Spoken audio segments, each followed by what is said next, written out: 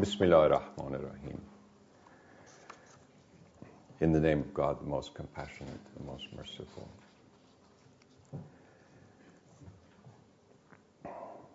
The human being as God's mirror. The human being as the sacred ground for God's self-knowing. The human being as the embodiment of the divine names. These ideas had been circulating in the Islamic world for several centuries before Ibn Arabi's birth. We encounter them in the seemingly blasphemous words of Mansur al-Hallaj, in the godly identity of Attar's 30 birds, and in the reflected lights of Najmuddin Kubra's spiritual photisms. Variations on the doctrine of the human being serving as an instrument of God's self-knowing can be found in the spiritual literature of several of the world's religions. Yet it would not be unfair to say that Ibn Arabi's teachings about humanity's instrumental role in God's self-knowing are far more inclusive of the diversity of human experience than anything previously written. Even the Shaykh's spiritual heirs appear hesitant to embrace the far-reaching implications of his ideas. What makes Ibn Arabi's message so relevant to our lives is precisely his insistence that all of human experience is divine self-expression. Ibn Arabi emphasized that God's presence can be witnessed anywhere along the continuum of human experience, in the body, in thought, in the imagination, and in various states of enhanced awareness.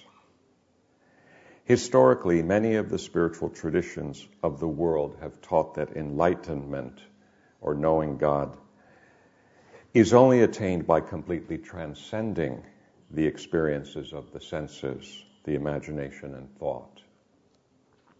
Dualistic traditions have described the world as fundamentally unreal, a mirage unrelated to true reality. A recurring theme in Ibn Arabi's writings is the importance of knowing the divine reality as both transcendent and immanent. He taught that spiritual maturity lies in the integration of both perspectives, witnessing God's transcendence by detaching from the senses and experiencing God's presence in the body and the mind. He states this plainly enough in the opening chapter of the Fusus al-Hikam. And I'll be using Austin's translation throughout for the sake of simplicity and access. Quote, "The reality has described himself as being the outer and the inner, the manifest and unmanifest. He brought the cosmos into being as constituting an unseen realm and a sensory realm, so that we might perceive the inner through our unseen and the outer through our sensory aspect," unquote. Az-Zahir, the manifest, and Al-Batin, the unmanifest, are two of God's names. Lists of the divine names, usually numbering 99, are drawn from God's self-described qualities in the Quran. The divine names span the poles of tanzih, transcendence, and tashbih, comparability and immanence. Ibn Arabi's masterpiece, the Fusus al-Hikam, opens with a statement about the human being's comprehensive capacity to reflect all of the divine names. He writes that Adam is called human, insan, because of the universality of his formation, and because he embraces all of the realities. The realities that the Shaykh is referring to are the potentials of the divine names. in his opening lines, he describes the human capacity to reflect God's own comprehensiveness. Quote, "The reality wanted to see the essences of his most beautiful names." Or to put it another way, to see his own essence in an all-inclusive object encompassing the whole command, which, qualified by existence, would reveal to him his own mystery, unquote. In this opening statement, Ibn Arabi captures our essential relationship to God and the instrumental role of our existence in God's self-knowing. He goes on to explain that the angels rejected Adam because they were limited to glorifying God's transcendence. It was their ignorance about the comprehensive scope of the divine names, he writes, that led the angels to misjudge Adam. Implied in this discourse is the Sheikh's challenge to the transcendentalist mindset prevalent among the theologians of his day. Most Muslims, in truth, possess some awareness of God's immanence because of the personal nature of God's communication in the Scripture and because of the intimacy they felt in worship. But the theologians emphasized God's incomparability and transcendence. They held that only the prophets had been capable of communing with God. Awe and the fear of God were stressed, and to obediently follow his commands. Ibn Arabi draws his readers' attention to a pattern in the Quran of alternating revelations about God's transcendence and immanence. There are verses that invite the intellect to ponder and conceptualize God's incomparability, while other verses engage the imagination with similes describing God's immanent presence around us and within us.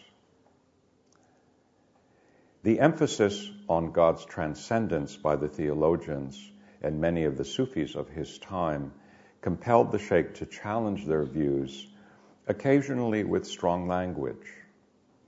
In The Wisdom of Noah, he writes, quote, "For those who truly know the divine realities, the doctrine of transcendence imposes a restriction and a limitation on the reality. For he who asserts that God is purely transcendent is either a fool or a rogue, even if he be a professed believer. For if he maintains that God is purely transcendent and excludes all other considerations, he acts mischievously and misrepresents the reality and all of the apostles, albeit unwittingly.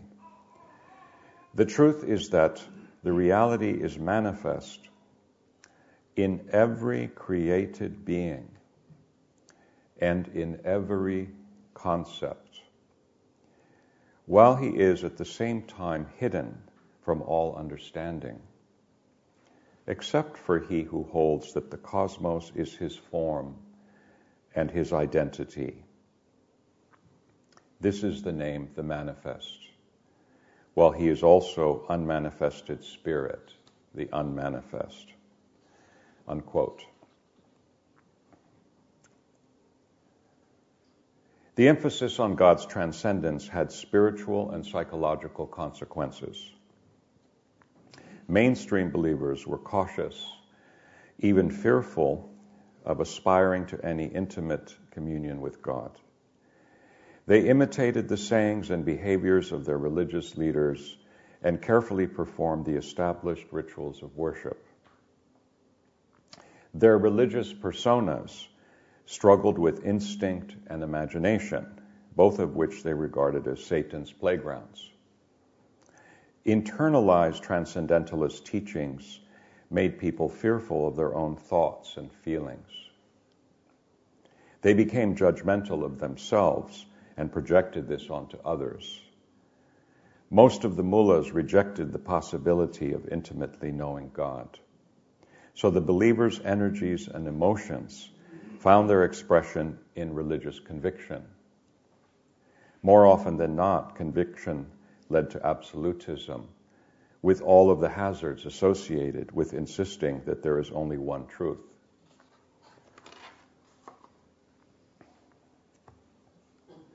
The Sheikh encouraged people to consider the many citations in the scripture about God's presence in the world and in themselves. At the very least, he hoped that people would regard what occurred in the world and in themselves as guiding signs from God. He wrote, quote, "It is clear that God draws our attention to what is originated as an aid to knowledge of Him, and says that He will show forth His signs in it. Thus, God suggests that knowledge of Him is inferred in knowledge of ourselves." Unquote. The Sheikh is here quoting the Quran, which states, "We will show them our signs on the horizons and within themselves, until it is clear to them that He is the true reality." Repeating this verse in the Wisdom of Noah, he adds an insightful statement about how our own experience is related to divine consciousness. Quote, "For you are to God, just as your physical form is to you, and He is to you like the guiding spirit is to your corporeal form. For you are to God, just as your physical form is to you, and He is to you like the guiding spirit is to your corporeal form." I think a lot about this statement because it keeps me mindful of God's presence in my own experience. That whatever I experience, however trivial or profound, is always the embodiment of one or another of the divine names. The Sheikh's words beckon us to a path of intimacy, of seeking God within ourselves, in all of our changing states. This is the path that God invites us to with His words, "He is with you wherever you are." To the extent that we can experience God's presence in our thoughts, feelings, fantasies, and sensations, we will witness the embrace of His qualities, however attenuated their manifestation might appear in our limited nature. In the Wisdom of Abraham, Ibn Arabi states, quote,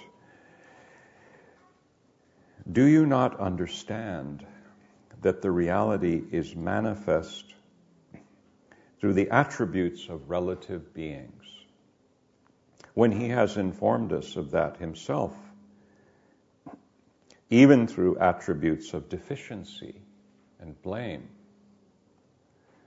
Do you not understand that the created being is manifest through the attributes of the reality, from the first to the last, all of them being appropriate to it, even as the attributes of created beings are appropriate to the reality?" Unquote.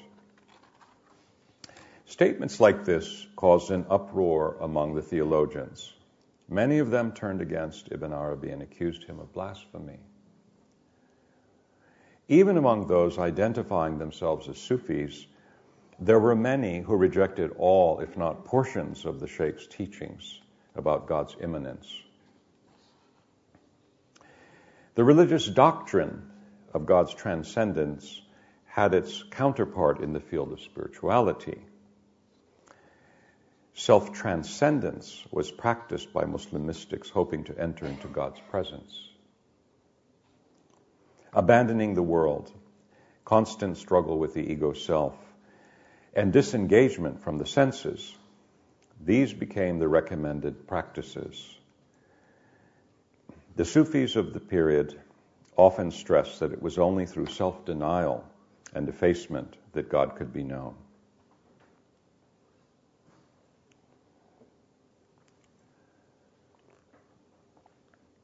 Ibn Arabi certainly agreed with this view up to a point. He endorsed effacement and self-transcendence as the means of escaping ego identification in order to witness one's essential relationship to God. He taught that by dissociating from the senses and withdrawing from the ego self, the Gnostic could discover the unborn source of his or her own individuality. About such Gnostics, he writes in The Wisdom of Seth, quote, "They have made themselves ever ready to receive whatever comes from God, and have withdrawn completely from their separatist selves and their aims. Of these persons, there are those who know that God's knowledge of them in all of their states corresponds to what they themselves are in their state of pre-existent latency. They know that the reality will bestow on them only that which their latent essences contribute to God." Unquote. Ibn Arabi wrote extensively about the self-transcendence known in Sufism as fana, the annihilation of the self. In most of Sufi literature, self-annihilation means to lose all awareness of oneself. Many writers have described fana as the objective of the spiritual path. Countering this view in the Mawaqi', the Sheikh writes, William Chittick's translation, quote, "True perfection is found only in the one who witnesses both his Lord and himself. If someone were to witness his Lord while being completely free of witnessing himself, as some people have claimed, he would gain no benefit and be the possessor of imperfection. For then the real would be the one who witnesses himself through himself, which is the way things are in any case. So what benefit would accrue to the one who supposes that he was annihilated from himself and witnessed his Lord at the same time?" Unquote. The Sheikh generally associated self-transcendence with the disappearance of duality. Fana was for him the ultimate purification of the self, which would render it receptive to theophanies at the deepest level of personal awareness. He stated that genuine effacement should result in the enhancement of the mental and perceptive faculties. Quote, also from Chittick, "There is no instance of witnessing without a trace in the one who witnesses it. The trace is what is called the witness. It brings about the increase that accrues to the rational and other faculties. If this witness is not found after the annihilation, then it was not an annihilation in Tawheed. On the contrary, it was a sleep of the heart, since in our view, annihilation is of two sorts. When we find the witness after it, then it is correct. When we do not find the witness after it, we call it a sleep of the heart. It is like someone who sleeps and does not dream." Unquote. Throughout his writings, the Sheikh described self-effacement as a prelude to the appearance of theophanies in the mirror of the heart. One of his finest explanations about the receptive scope of the mystic's heart is to be found in the wisdom of Shu'aib in the Fusus, which is perhaps why this chapter became required reading in some Sufi circles. The Sheikh opens this chapter by quoting from God's statement that he is only embraced by the attuned and enabled human heart. The hadith states, "I am not embraced by my earth, nor by my heavens, yet I am embraced by the heart of my servant, the faithful." The faithful, Al-Mu'min, is one of several divine names which God has attributed both to himself and to human beings. The Arabic root for embracing or having capacity is wus'a. Its numerology adds to 136, equivalent to that of mu'min, faithful. This linkage helps us grasp God's stipulation that it is only his faithful servant, one with receptive capacity and attunement, who can embrace him. Just as God embraces his own image in the human mirror, the human being's core awareness, called the heart, has the capacity to embrace God according to the divine statement. The wisdom of Shu'aib explores this hadith as it applies to the whole range of human experience. The hadith is important enough to the Shaykh that he ends the Fusus al-Hikam, the jewel of his legacy, by again quoting it. At the beginning of the Fusus, the Shaykh makes a more general statement about God embracing his own qualities in the comprehensive human form. There he cites a tradition originating in the Jewish scripture that God created Adam according to his own image. Since the divine essence is deemed absolutely beyond formal manifestation, we may take it that these words refer to God's names and qualities. The wisdom of Shu'aib deserves careful, detailed study. Here I will just quote a few statements about the divine human embrace in its manifestation at different levels of transcendence and immanence. About the impossibility of our sense perceptions grasping God's absolute transcendence, Ibn Arabi writes, quote, "On this question, Junaid said, when the contingent is linked with the eternal, there's nothing left of it. Thus, when the heart embraces the eternal one, how can it possibly be aware of what is contingent and created?" Unquote. Here again, he points to self-effacement as a purification, in this case of any consciousness of one's contingent mortal existence. The Shaykh next describes how the heart is enabled to receive the theophanies of the divine names. He explains that the enabled heart necessarily conforms to the particular character of each divine self-manifestation.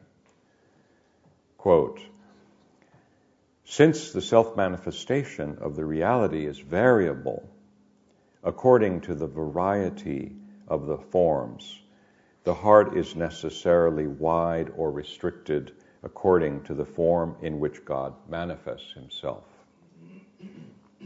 The heart can comprise no more than the form in which the self-manifestation occurs. For the heart of the Gnostic, or the perfect man, is as the setting of the stone of the ring, conforming to it in every way." Unquote. In the following lines, Ibn Arabi writes about the origins of these theophanies at the most obscure, transcendental level of divine manifestation, prior to their appearance within the enabled heart, which is the interface bridging transcendence and immanence. Quote, "God manifests himself in two ways, an unseen manifestation and a sensible, witnessed manifestation. It is from the former type that the predisposition of the heart is bestowed, being the essential self-manifestation, the very nature of which is to be unseen. When the predisposition comes to the heart, there is then manifested to it the sensible manifestation in the sensible world, so that it sees God manifest in the form in which he manifests himself to it, unquote. The Shaykh is being as clear as he can about the obscure, transcendental origins of personal spiritual events and the manner in which they are experienced in the heart, the core of human awareness. Commentators on this chapter write that spiritual preparedness is bestowed on the heart at the level of the most sacred effusion, the Fayd al-Aqdas. This preparedness makes it possible for Gnostics to experience theophanies at the level of the sacred effusion, the Fayd al-Muqaddas. The divine names, which are mere potentials at the level of the most sacred effusion, manifest at the second level where they are experienced by the enabled heart.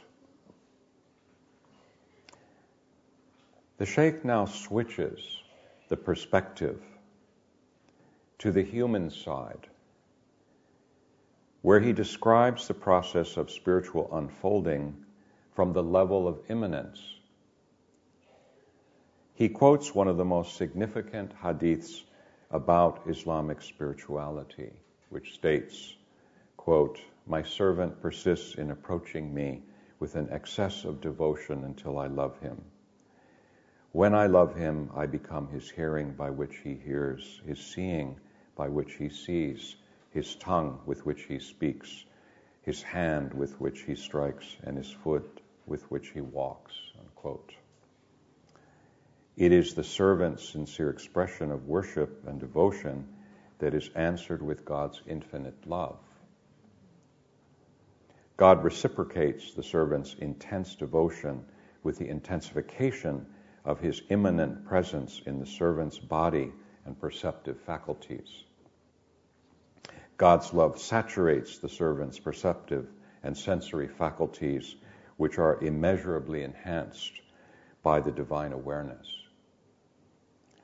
In the following lines, the Shaykh describes the integration of transcendence and immanence. Quote, "When you consider God saying, 'I am his foot with which he walks, his hand with which he strikes, and his tongue with which he speaks,' and all the other faculties and members in which they are situated, why do you make the distinction by saying it is all the reality, or it is all created? It is all created in a certain sense, but it is also the reality in another sense, the essence being one. After all, in essence, the form of a self-manifestation and that of the one who perceives it are the same. For he is at once the self-manifesting subject and the object of that manifestation. Consider then how wonderful is God in his identity and in his relation to the cosmos, in the realities inherent in his beautiful names." Unquote. Ibn Arabi adds this poem.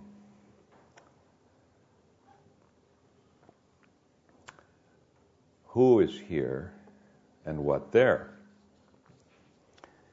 Who is here is what is there. He who is universal is particular, and he who is particular is universal.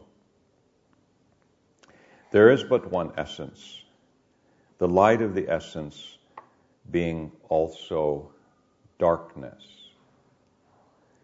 He who heeds these words will not fall into confusion. In truth, only he knows what we say who is possessed of himma. Austin has translated the word himma as spiritual power, which it certainly means. Yet the Quran, in the Surah Yusuf, for example, sometimes uses the verbal form of himma to mean loving and wanting. So in addition to the idea of power, spiritual power, we can take himma to mean a loving and passionate resolve, which better fits the poem inspired by the hadith quoted by the Shaykh about knowing God through devotion and love. I am not embraced by my earth nor by my heavens, yet I am embraced by the heart of my servant, the faithful. This describes a heart that embraces the levels of transcendence and immanence intrinsic to the divine names.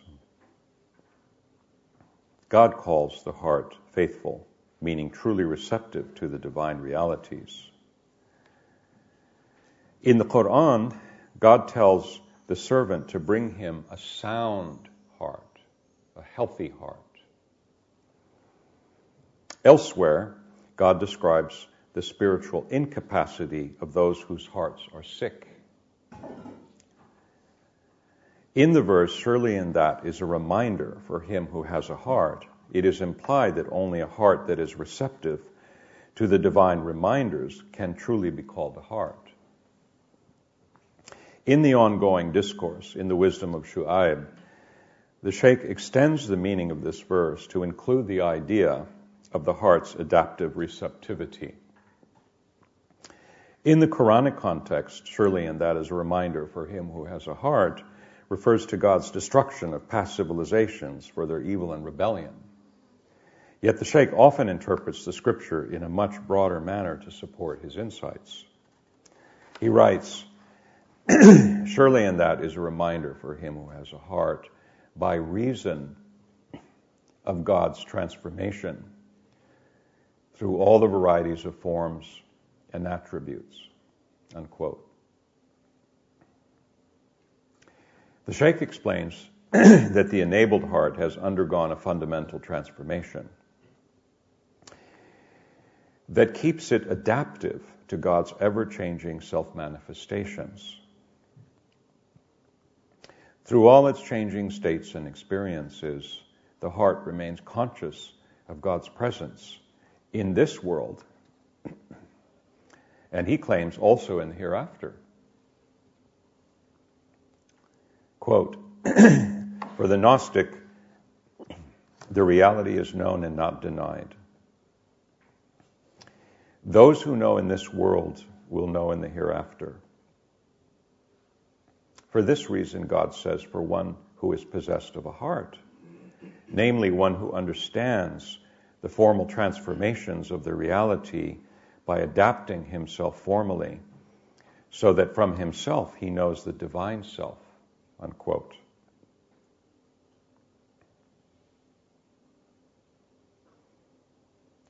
He continues, quote, God is the one who knows, the one who understands and affirms in this particular form,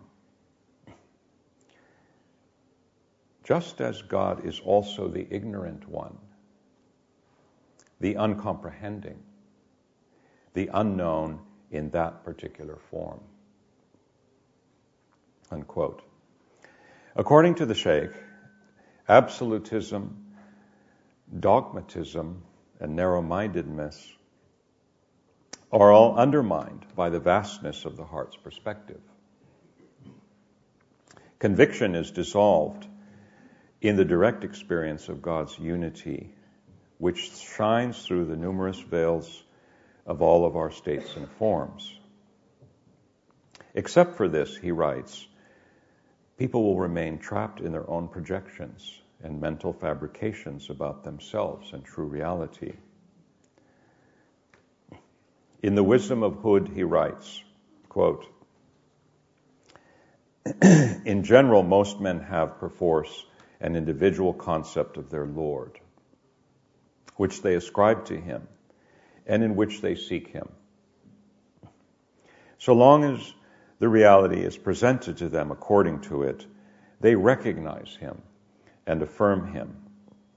Whereas if presented in any other form, they deny him, flee from him, and treat him improperly, while at the same time imagining that they are acting towards him fittingly. One who believes only in a deity he has created in himself, since a deity in beliefs is a mental construction. They see in what they believe only themselves as relative beings and their own constructions within themselves, unquote. Perhaps most shocking to some and delightful to others of the Sheikh's discourses about God's immanence is, save for the last chapter of the Fusus, the wisdom of Muhammad, peace be upon him.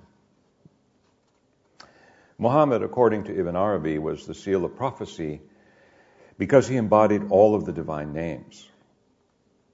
The chapter is organized around a well-known hadith in which the prophet, speaking to God, says, 3 things have been made beloved to me in your world: women and perfume, and the joy of my eyes is in the prayer.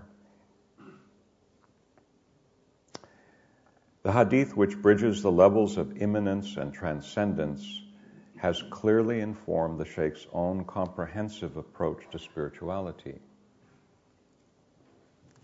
Women were made beloved to Muhammad, he explains, because the enlightened heart witnesses God most completely in the experience of sexual union.